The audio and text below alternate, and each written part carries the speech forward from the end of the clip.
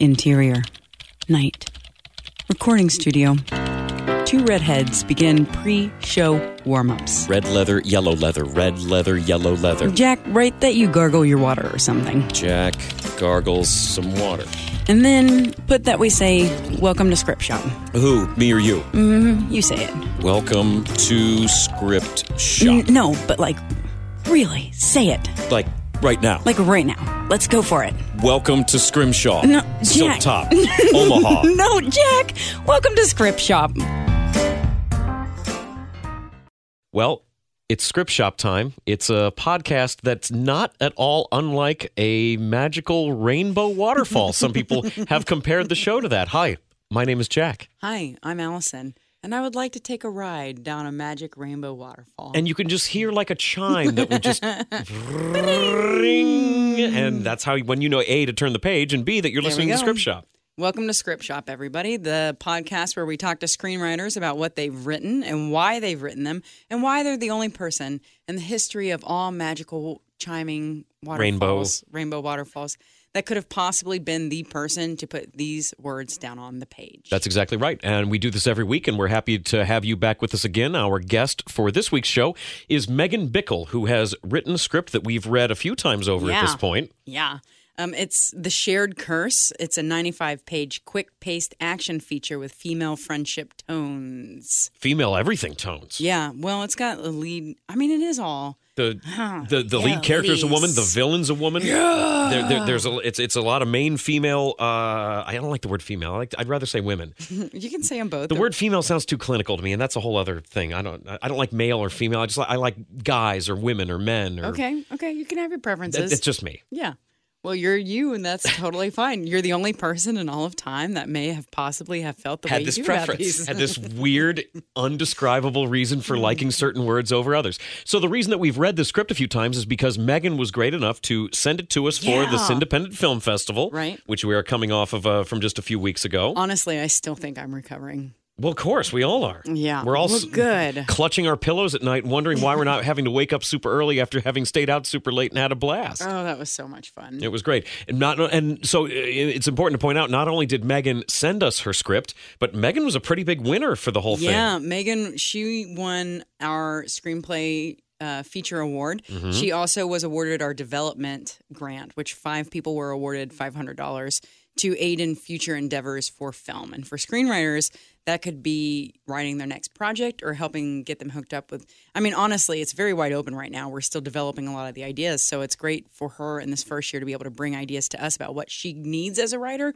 and for us to help her with those things. Because in this script, we get to talk about this fast-paced action with heart feature. And it's really just a stunning piece of work. We were talking before we started recording, and one of the things that I think we both agreed on was the fact that this script is extremely economical, but it doesn't come at the expense of character. Right. This thing moves, things happen right from the get-go, Yeah. but at no point do you feel like, oh, well, who's this guy? Like, you understand, or girl, or whatever, like, you know who everybody is within seconds of them showing up in the script. Right, and it's not even like, and now we're just going on about the script, which we're going to do anyway for the whole episode, but it's not even like a very normal topic. It's about like an archaeology and ancient tombs and all kinds of cool stuff, which is just exciting. And I love it. Okay, so if you are interested in having us be like super obsessed with your script and talk to you about all the things that we love about it, then you should send in your script, which you can do at filmfreeway.com by looking up Script Shop, or you can go to scriptshopshow.com/submit. And actually, Megan, I think she we knew that we were going to want her on the show anyway because she submitted to the film festival, so it was kind of a done deal. But after she did submit this to us officially show-wise, she also did include a reference to Hashtag hot burrito. Hot burritos, which is the phrase that pays. Our thing.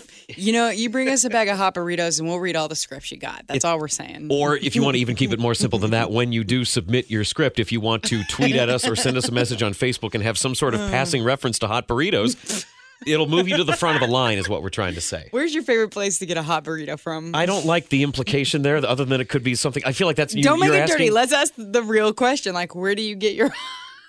Well, there's a place here in Cincinnati called Hot Head Burritos, but the one that was kind of close to me on Madison Road shut down. I know. So I guess, there's a place that's right out front here.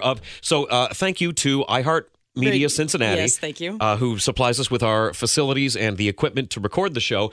The neighborhood in Cincinnati that we're in, where we record this show at, there's a building kind of out front that has a couple restaurants in it. And one of them is a restaurant called Corrido Burrito, which, because it is so close and because the food is so good, I do eat there on a regular basis, up to and including just this past Friday. Well, good for you. I got a steak burrito bowl. And I had 2 different kinds of salsa and white rice, and I had some green onions put on it and cheese, no sour cream, because I also did a side of chips and guacamole because it was a Friday and Jack wanted to eat himself some food. Friday, Jack needed them chips and guacamole. It needed to happen. So Corrido Burrito, I suppose, would be my go-to. Mine is in Texas. It's called Taco Delight. And it's the poor person's Taco Bell. And when we were little, I would go there and just get bean burritos nonstop. And there's like nothing better than a Taco Delight cheap ass beans and like sad cheddar cheese burrito. I don't know amazing. what I'm terrified to even ask what sad cheddar cheese is versus regular cheddar cheese. It's very oily and it's very good, weirdly, in this situation.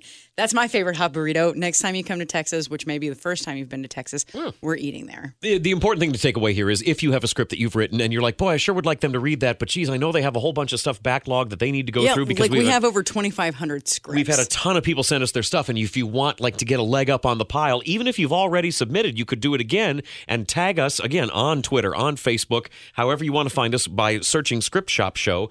And if you include the reference to hot burrito, that will move you to the front of the line. And that brings up a really good point, though, which is that we are on Facebook, Instagram, and Twitter. So if you love what we're talking about here and you want to continue the conversation, a lot of times you can find us or even the artists we talk about on Facebook, Instagram, and Twitter at Script Shop Show for the most part, or I am your bestie Westie, and Jack is... I'm Script Shop Jack. That's on Twitter only for me. Allison's on kind of everything. I'm a little more exclusive. Because I don't have that kind of time. No, it's not a holier than thou kind of thing. It's just that I'm lazy, really, if anything. We know. I don't want to deal. Okay. I don't want to deal with all also, the different. You're smart. Well, it's all horrible, but always leave us a review if you can. We love positive reviews of our show because it gets us more exposure. Always leave us a review if you can, if you're feeling nice toward us. And if you have mean things to say, just email them to us directly because we want to hear them too. We just don't want everybody else to hear them. That's correct. And also, if you love what you're hearing, you can go to patreon.com. Oh, yeah. I always ask my dad for money for the show. On the show, a lot of times, Dad, go to Patreon, send us some money. It's funny. I think it's funny. You've been making some very public overtures to your father to send us money. I think it's so funny to do that. Okay. He listens to the show, kind of. He says we have good banter, which makes me stupid proud to be here doing this. But I think it's hilarious for a 30-year-old person to be like, Dad, send me money for my podcast. Well, it's great because usually that sort of request comes when you're in your early 20s and you're on the phone privately, not recording a show for several hundred or whoever. That's why it's hilarious. Yeah. And I don't ask him for money for anything else. Perfect. But I don't either. Why. You should probably double it up because I don't do it either. Well, Frank, he doesn't ask for money. Triple it up, Dad. Send us $30. Right, Frank, you want to get in on this? Sure, send us money. Have him. Pack your bags, Dad. We're going on a guilt trip. Where's the checkbook?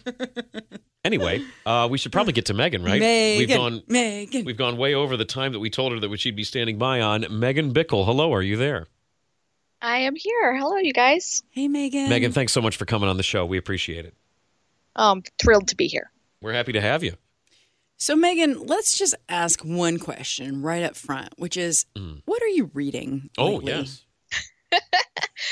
Well, lately I've been reading the Iron Druid series by Kevin Hearn. It is a fantastic series that has all kinds of Irish mythology, and then it brings in all these other mythologies as well, the Norse gods and the Olympians and all kinds of stuff. It's fantastic. Wow. It brings in all sorts of different cultures and sort of blends it all into one story.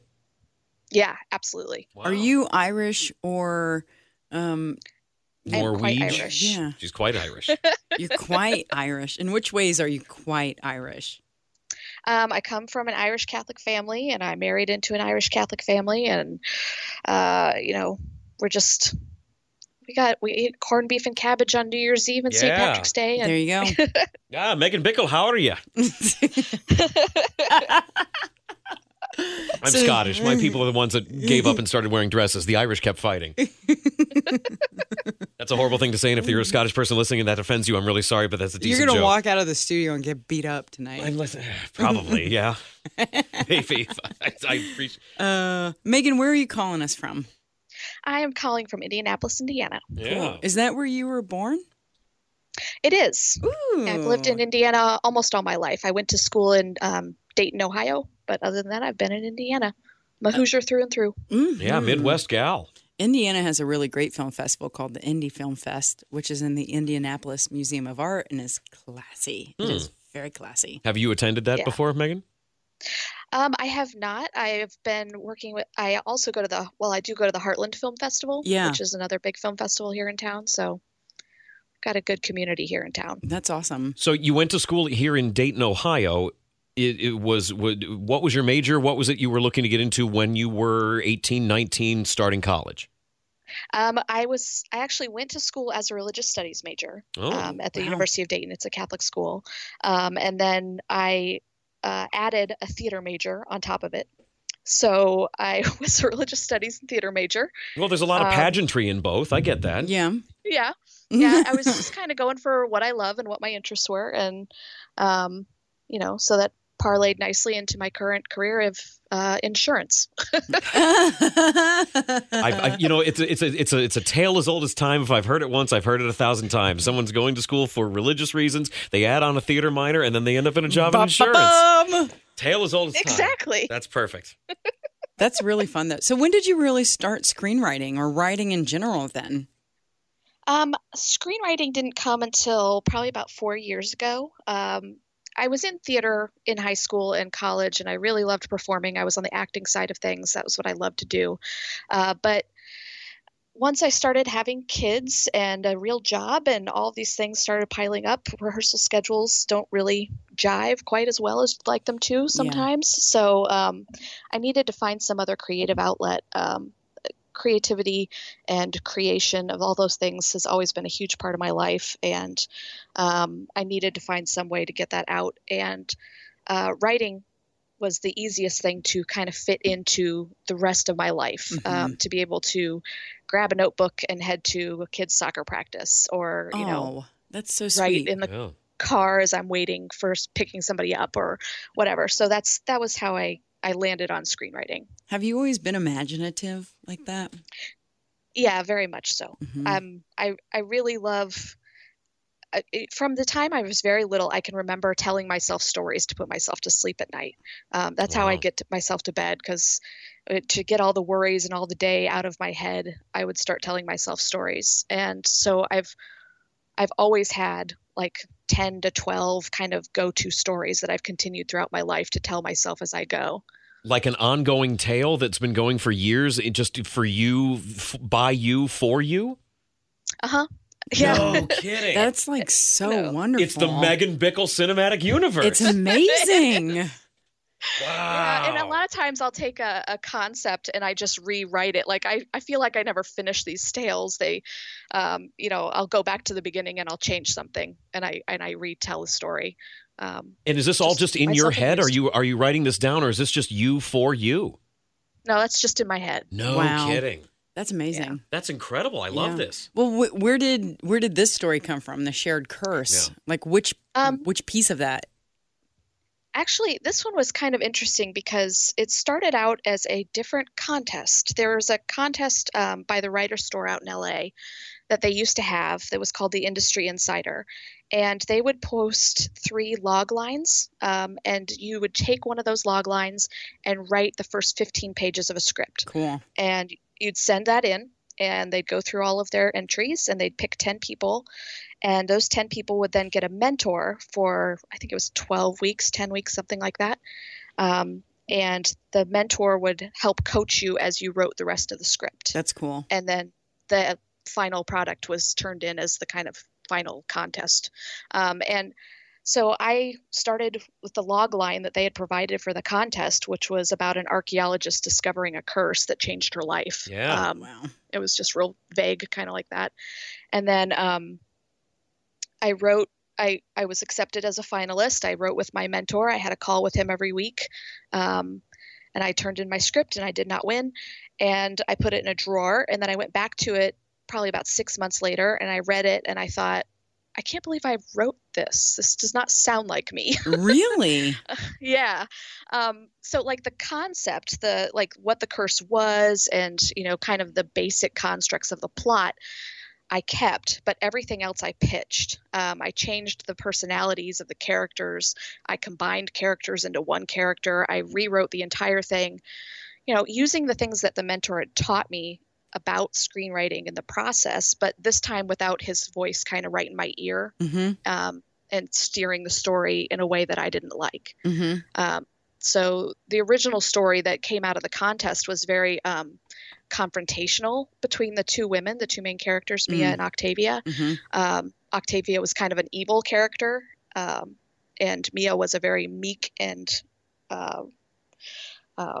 mousy sort of woman who didn't really stand up for herself. So I completely changed that. I ditched it and I wrote what I wanted to write. Yeah, because in this script that we've got for today, The Shared Curse, it's about Mia, who is an archaeologist who is very much a do-it-yourself. There's a line that she has like more than once in the script, which is kind of a through line about if you're a woman, you have to be able to do it yourself. Well, she says something like you need to be able to deal with what comes to you. I want to find the exact line right now. Yeah, Megan, you know which line we're talking about? Yeah, I think she says a woman needs to be able to handle whatever's thrown at her. Yes. Something like that. And then, because Octavia starts to say it too later on. Right, because she ends up sort of teaching Octavia in terms of how to be a human being, because Octavia is this sort of goddess that's been trapped in a brooch for hundreds and hundreds and hundreds and hundreds of years, and she shows up in the modern day and she was an alive person before. It wasn't like she's always been a goddess. She existed at one time, got trapped in this thing, and now she's here. Yeah. And Mia is sort of showing her how to exist in the world. Right. Plus, there's like these wishes attached to it, where every time Mia makes a wish with this all-powerful brooch that Octavia grants her, she becomes gold. Ultimately, she'll be dead. She has 20 wishes to figure out her life. And there's kind of this race to the clock about getting through these wishes and getting everything righted back, because, of course, there's been like big upset in the world since they found this terrible, powerful brooch. Yeah, so Mia's this like butt-kicking, like, I'm taking care of this, I don't need any help, leave me alone kind of gal. And Octavia is taking pages out of her book. Octavia isn't, there's a little bit of a, it's not really confrontational between the two of them, but once Octavia is starting to kind of get into the world, she very much starts taking pages out of Mia's book. So that's extremely different from the way you said that you initially wrote this. Yeah, absolutely. Because what I really wanted there to be was a sense of relationship between these two women where they could teach each other something. And, Mia's flaw is that she thinks she can literally do everything herself. Right. And Octavia's flaw is that she's constantly waiting for somebody else to come along and be her savior. So in being a woman in today's world, I think we all have both of those characteristics, but we have to balance them out in a way that, allows us to be successful and make our way through. So if you've been reading The Iron Druid and then this Shared Curse script that you sent to us, how much do stories of mythology and that are in this vein, I mean, how much of that is your thing in terms of other pieces of writing that you've done? Almost all of my other writing is sci-fi or fantasy based in some way. This is the only one that really kind of hits on mythology and that hard. I love mythology. I love theology. I love the systems of belief that we craft around our experiences in this life, and the different people who have different experiences, the different theologies and mythologies that come out of that are fascinating to me. But I was thinking about this the other day, and I think that the real underlying theme for me is magic. In my life, in writing, I have it in there in some way. And I don't always mean like literal magic. I mean, the things that astound us, that give us awe, that, take our breath away. I find my children are magic. Okay. My husband is magic. I just got to give you heartstrings right now, because I have literally been referring to baby Olive as like having a baby is just magic. It's just magic. It is. It's magic. It is. It gives you goosebumps. I'm always looking for those things that give me goosebumps, that really speak to something in your experience, and you can actually point at it and be like, there, that's it. That's what I'm talking about. And how old are your kids now? I have an 11, a 13, and a 16-year-old boy. They're all boys. So, I mean, seeing the evolution beyond just like that magical, like baby sort of thing now in terms of like 3 different human beings that you've brought into this world that have developed their own individual personalities. Yeah, that's got to be crazy.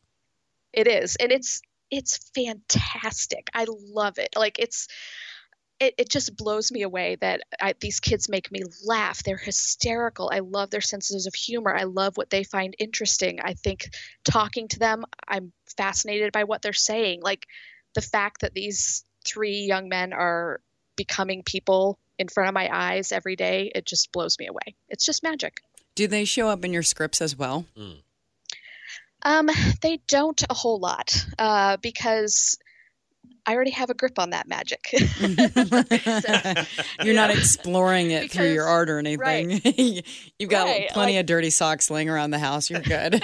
Yeah, like, I get them and I get to live them all the time. Yeah. So the stuff that I write is more stuff that I wouldn't get to live, or that I wouldn't I had mentioned before that I'm a big introvert. So a lot of my scripts explore relationships with peers because I don't feel like I have a ton of those in my life. Like I don't go out and have all these, I don't have like a gaggle of girlfriends. I have 1 or 2 really close friends.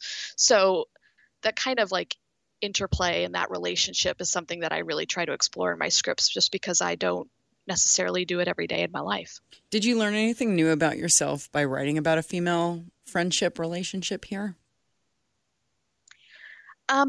I did learn that I did know more than I thought I did. When I first set out to do it, I was like, I don't know how I'm going to write this, because I don't, I do have, several best friends that I've had. I always say I collected one friend from each stage of my life. Like I have one friend from when I was really little, and I have one friend from elementary school, and I have one friend from high school.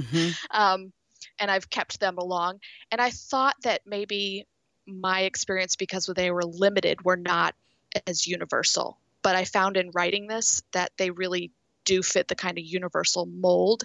And when I started sending the script out and people were like, I get that relationship, I understand that, I have that with this person, that it was much more universal than I was giving, I think, myself credit for. Yeah, I feel like Jack and I talk a bit about what it's like to make friends as a grown-up. And, I do feel like here in Cincinnati, I personally am really lucky to have a lot of really good friends, but it's interesting how like cultivating them and how your experiences with your friends can be so special and so unique, but at the same time, like very relatable across the board. There's just like this feeling people have towards friends that feels very similar across the board.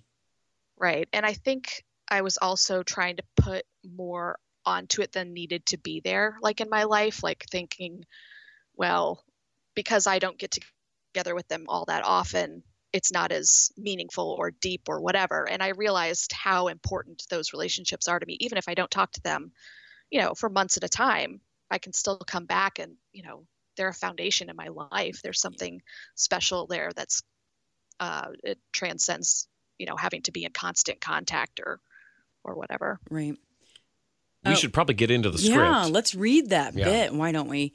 Megan, we'll come back to you in just a few minutes because we want to share your words with our listeners by diving into a piece of your script here. Sounds good. Okay, so listeners, today we're going to be reading from the script pages 12 to 18. Frank here in the studio will be doing stage directions. I will be playing Mia, and Jack will be reading for Rakesh. Is Mia, is she white, Caucasian type? That's a good question, Megan. Any racial, other than Rakesh, who seems to be some sort of maybe Indian by way of Great Britain culturally, any other specific things? Mia's clearly Italian in some way with Sulpizio. Oh, that's true. Yeah, I just had that she was Italian. I used to have a big, long monologue in there about her descendants through Italy. Oh, nice. But yeah, nice. She's just Italian. Okay, so she's Itai for sure. If you had a whole backstory there, oh yeah. Well, we of course on this show always like to specify when our characters are different than the people reading them, and Rakesh's name stands out to me just from in Cincinnati, Ohio.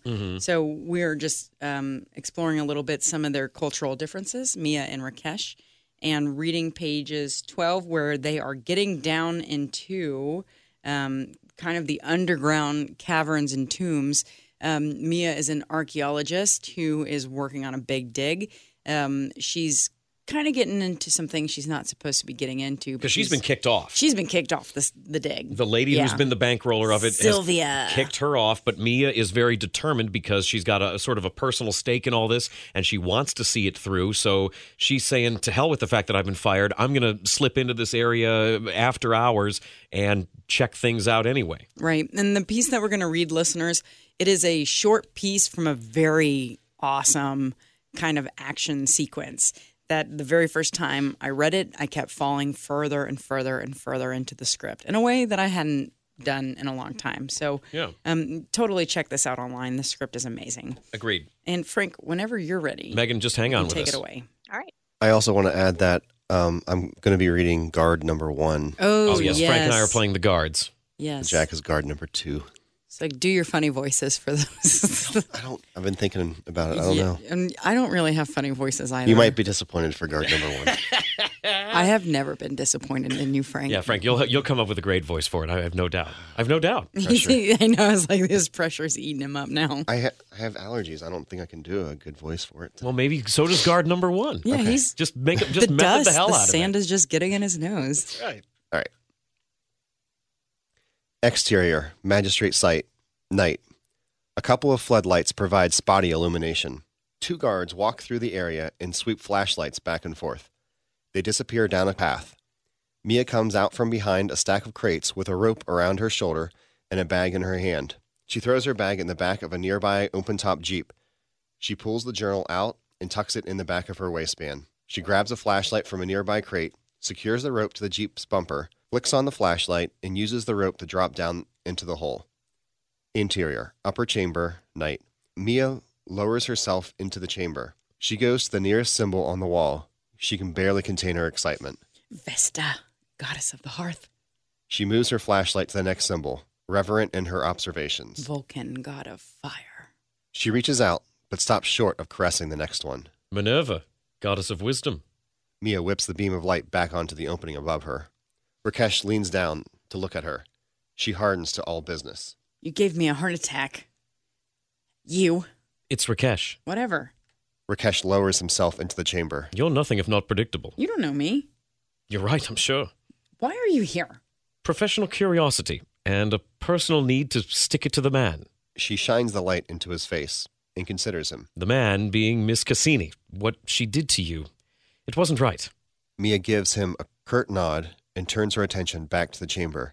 She sweeps the light around the chamber to illuminate the symbols. Have you ever seen anything so perfect, beautifully preserved? 12 gods in gender-balanced pairs.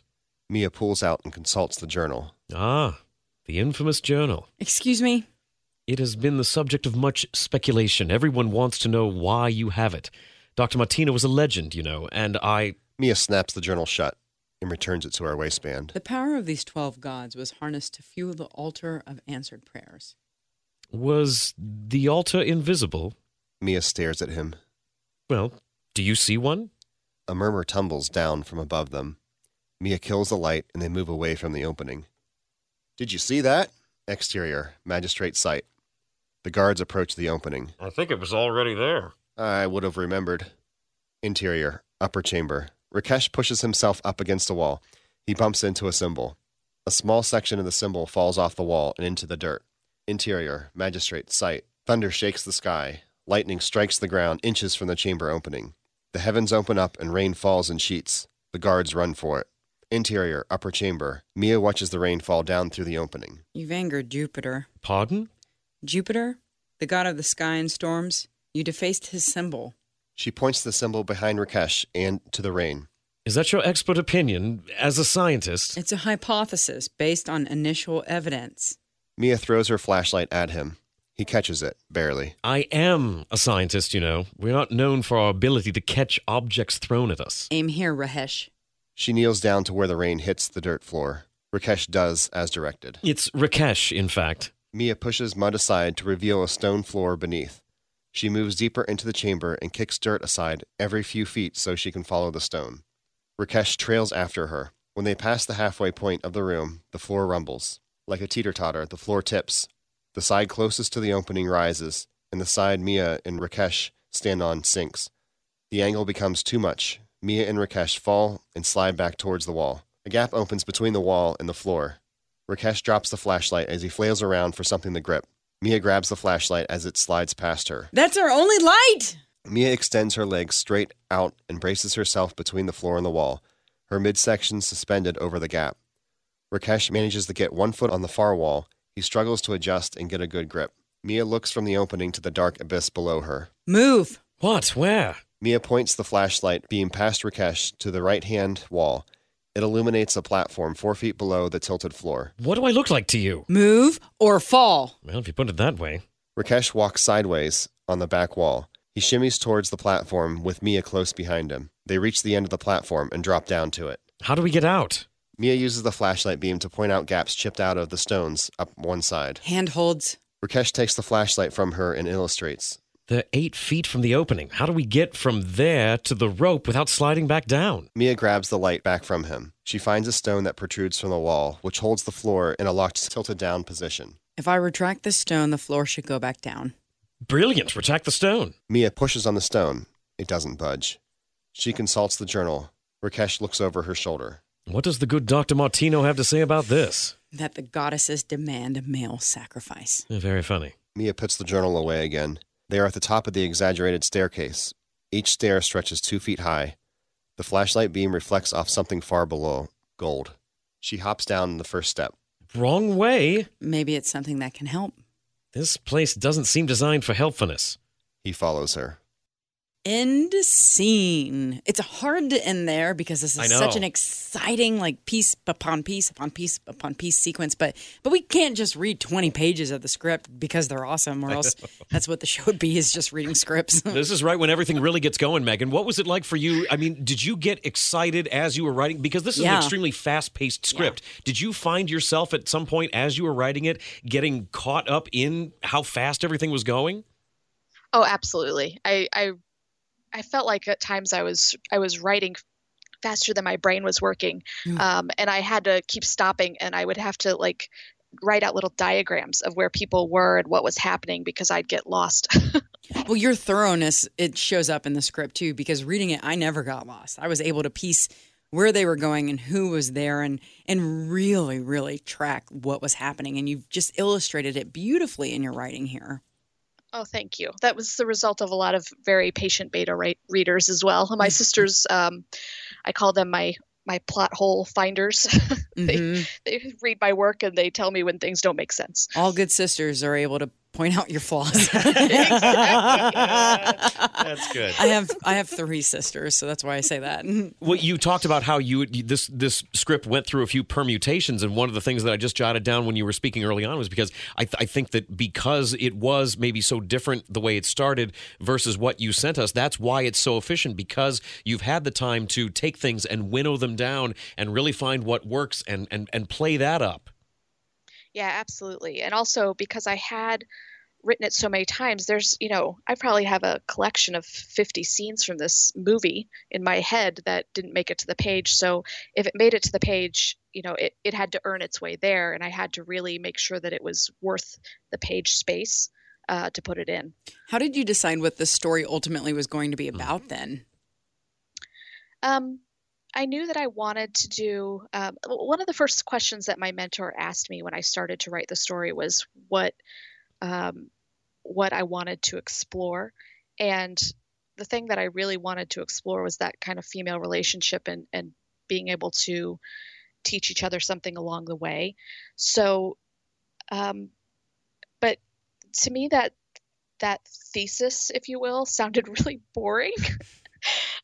So I needed a way to jazz it up and to make it exciting for me, because to just kind of explore a female relationship, there's a million movies out there that do that. And in order to make it me and to make it exciting, I needed it to move fast, and I needed it to have an action element to it, and I needed it to have the magic element to it in order to keep my interest going along with it. Mm-hmm. Well, and I think so. Like, let me just say up front, I don't feel comfortable trying to define necessarily what a feminist, or at least a script that highlights feminist issues should be or could be. What I could tell when I read it was, I think that there are a lot of, let's say, feminist issues, or at least there's feminist themes in the script, but I think that you tackle them in a situational way instead of in an idealistic way. It's everything that plays out as far as Mia's a strong woman, and Octavia has come to where she's come from, and Sylvia has too. It all sort of plays out in a practical way as opposed to somebody just like spouting what they think things should be. Does that make sense? Mm-hmm. Absolutely. Because that might be a nice side effect of the religious studies side of me, is so much of that is just spouting off about what things should be and how they should be, that I don't have patience for that. And I don't want to have preachy screenplays. I don't want to tell preachy stories. I want people to be able to kind of glean those things after the fact. And at the end of it, you've been along for this fun ride and you're like, oh, that brought up this issue or that issue. And I didn't really think of it at the time, but at the end, it kind of comes through. Well, you do actually have 3 really strong women in this story. We have Octavia, who is like a goddess from hundreds of years ago. Mm-hmm. We have Mia, the main character. And then we also have Sylvia. And how did you feel about pitting kind of a female protagonist against your female antagonist as well? I wanted to explore that as well, because I think a lot of times if you have like a kind of feminist theme that you're working towards, it's too easy to make the bad guy the man, and to say that if we just could get these men in line, everything would be great. Right. It's there's so much more going on in that dynamic and the relationships that we encounter every day, and I hadn't seen there's just not a whole lot of really good female protagonists against female antagonists, and it was something that I kind of wanted to be able to put into here. And when I figured out what Sylvia's, I guess I should say that I have a really hard time with villains and not making them sound like comic book villains, right. Like twirling their mustaches. Right. Like that's a real problem for you, that people are like, I don't know about this villain. He's got a really funny mustache. Mia, welcome to the trap. Exactly. Because I'm a big comic book person, and I love all the sci-fi and the Star Trek and the Star Wars and all that sort of stuff. And part of the problems with a lot of that is you wind up with very comic-y villains. And so I knew that I needed something really grounded in order to make Sylvia not come off as like a caricature of a villain. So her twins, her kids. Her twins. Yeah. Yeah. There's a line in, I think it's the BBC Sherlock or something like that, where they say love is a much more powerful motivator. So I didn't want my villain to be powered by money or power or, that sort of greed. I wanted there to be something of love in the background. And to me, that automatically, just because of my own experience, what's the greatest love I know?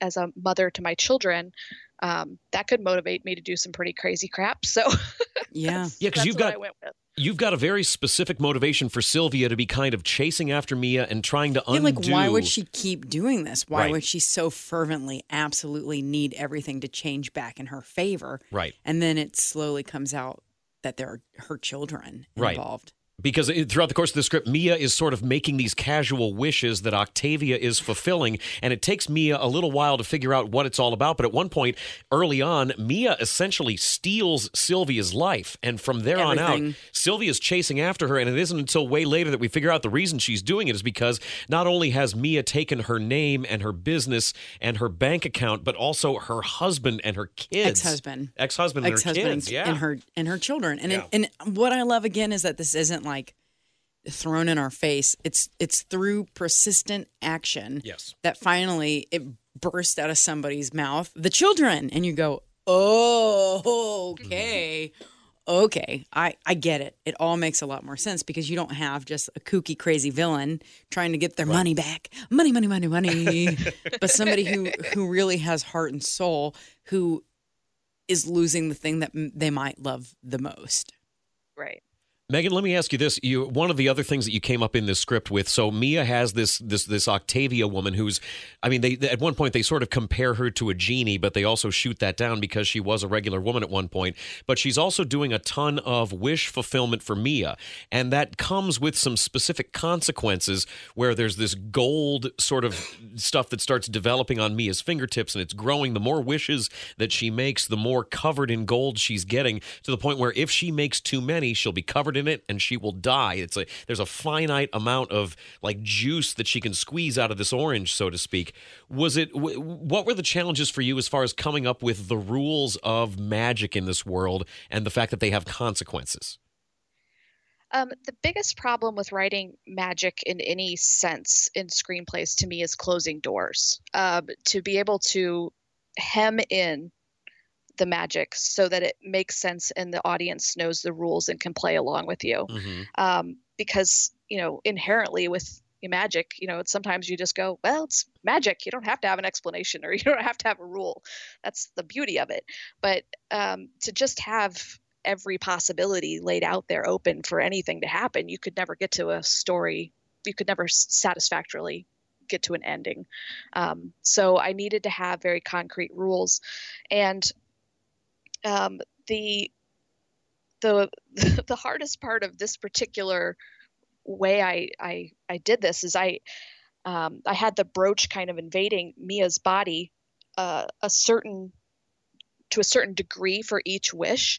So I actually had to have a chart of, wish number 1, the brooch latches onto the skin. Mm-hmm. Wish number 2, the brooch circles around the collarbone on the left side. Wish number 3, like I had a very prescribed way to make sure that it all made sense. It was symmetrical. It went down her body on both sides, did the right arm and then it went back and did the left arm or whatever, in order to make sure that all my doors were closed so that by the end of it, people would buy into the fact that, yeah, she only has this amount of time. It's finite and you can play along. And that's another way to raise the stakes, too, because now there's that much more riding on this mission that Mia's on, is that it's a race against her own mortality, too, in addition to fixing the world. Yeah, and having the ticking clock, having the stakes being raised all the time is something I try really hard to put into my scripts because I am inherently a non-high stakes person.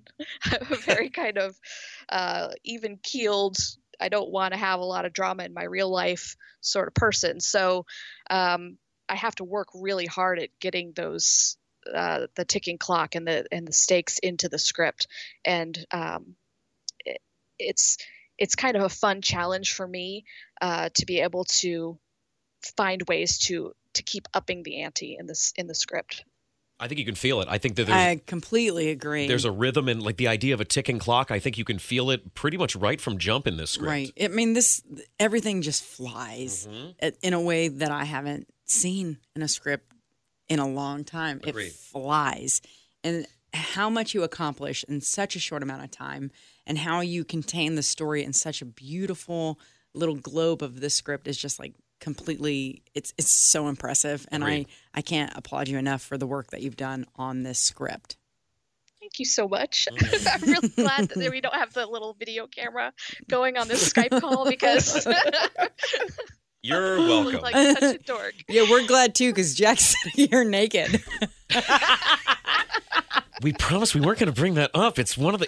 It's just warm. It's unseasonably hot out. What do you want from me? Megan, do you have production plans with this script? Is there anything hot and happening with it? It's of course a big story, so I'm just not sure where you are with it. Yeah, it's a big story, and part of the other contest that this was entered in is they gave me a professional write-up treatment from somebody who's working in Hollywood, and they guesstimated that the script would take about $20 million to make. Okay. So, yeah.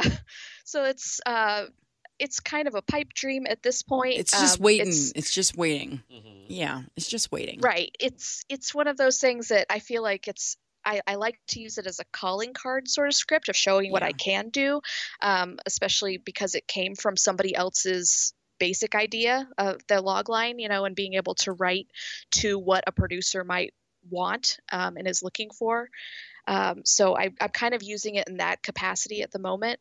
And, maybe someday somebody has $20 million they want to plop down. Well, I hope they do. Well, and I would think too, if nothing else, like there's a way. Is there a way to, like, you've got this written and you get it in front of like some agents or whatever, and like they see, oh, this is what she can do. Hey, how about this other? Now that we know you can do this, how about this other job that we could also put you in because we know you can already do this big thing? Does that make sense? Yeah, that's totally what I'm hoping for. I tried to write my scripts as I've been learning to write screenplays.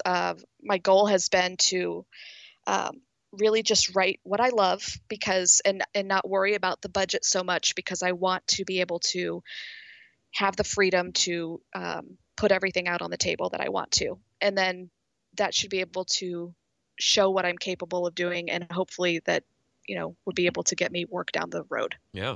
So if anybody's interested in getting in touch with you, how can we get somebody to get in touch with you to give you $20 million to make this script?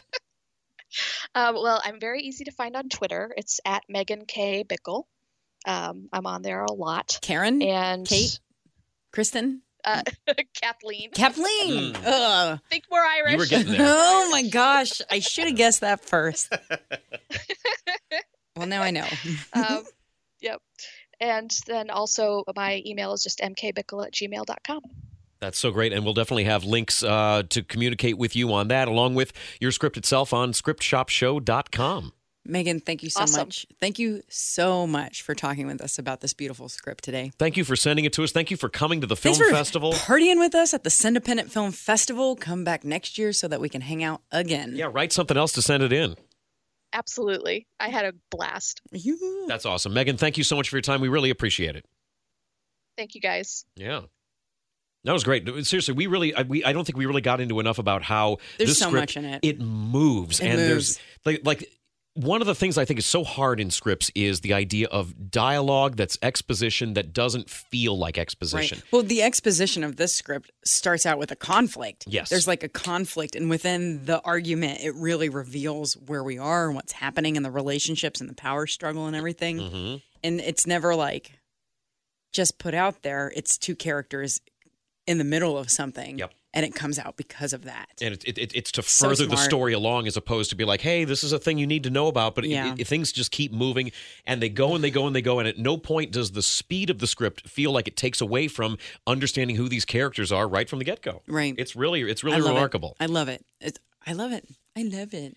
If you feel like you've written something remarkable that Allison would love it. You have some options to get that to us. You can go on to filmfreeway.com and look up Script Shop, and you can send it to us that way. We are also taking your submissions on scriptshopshow.com/submit. And again, we mentioned this before. If you want to, say, get your stuff to like a fast pass kind of option, just send us some burritos.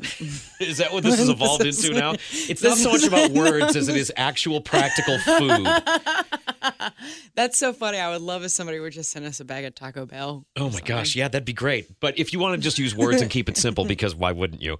Contact us either over Twitter or Facebook and say, hey, I just submitted my such and such work to Script Shop Show. # Hot Burrito. And we will notice that, and we will prioritize reading your stuff. Yes. Versus all the wonderful people that have already sent us stuff that maybe aren't listening to the show.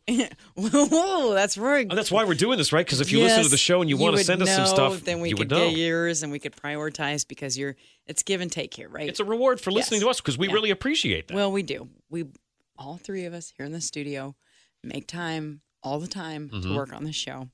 So, God damn it, give us your scripts and # them. If you're maybe not so much of a writer type, but you do enjoy listening to the show and you want to, say, leave us a review on iTunes, we would appreciate that as well. And there's a multitude of ways online to connect with us. You can do that via Facebook, Instagram. Well, I guess you can't leave reviews on Instagram, but Facebook and iTunes, you can leave reviews. You can leave like a review of like, that was a cool picture. Like, that's an option, right? I guess that's technically a review, but if you're on Twitter, it's called a comment. That's right. No big deal. So, but you can talk to us on Facebook, Instagram, or Twitter. I'm your bestie Westy. And I'm at Script Shop Jack on Twitter. And we are at Script Shop Show, which I think technically you run.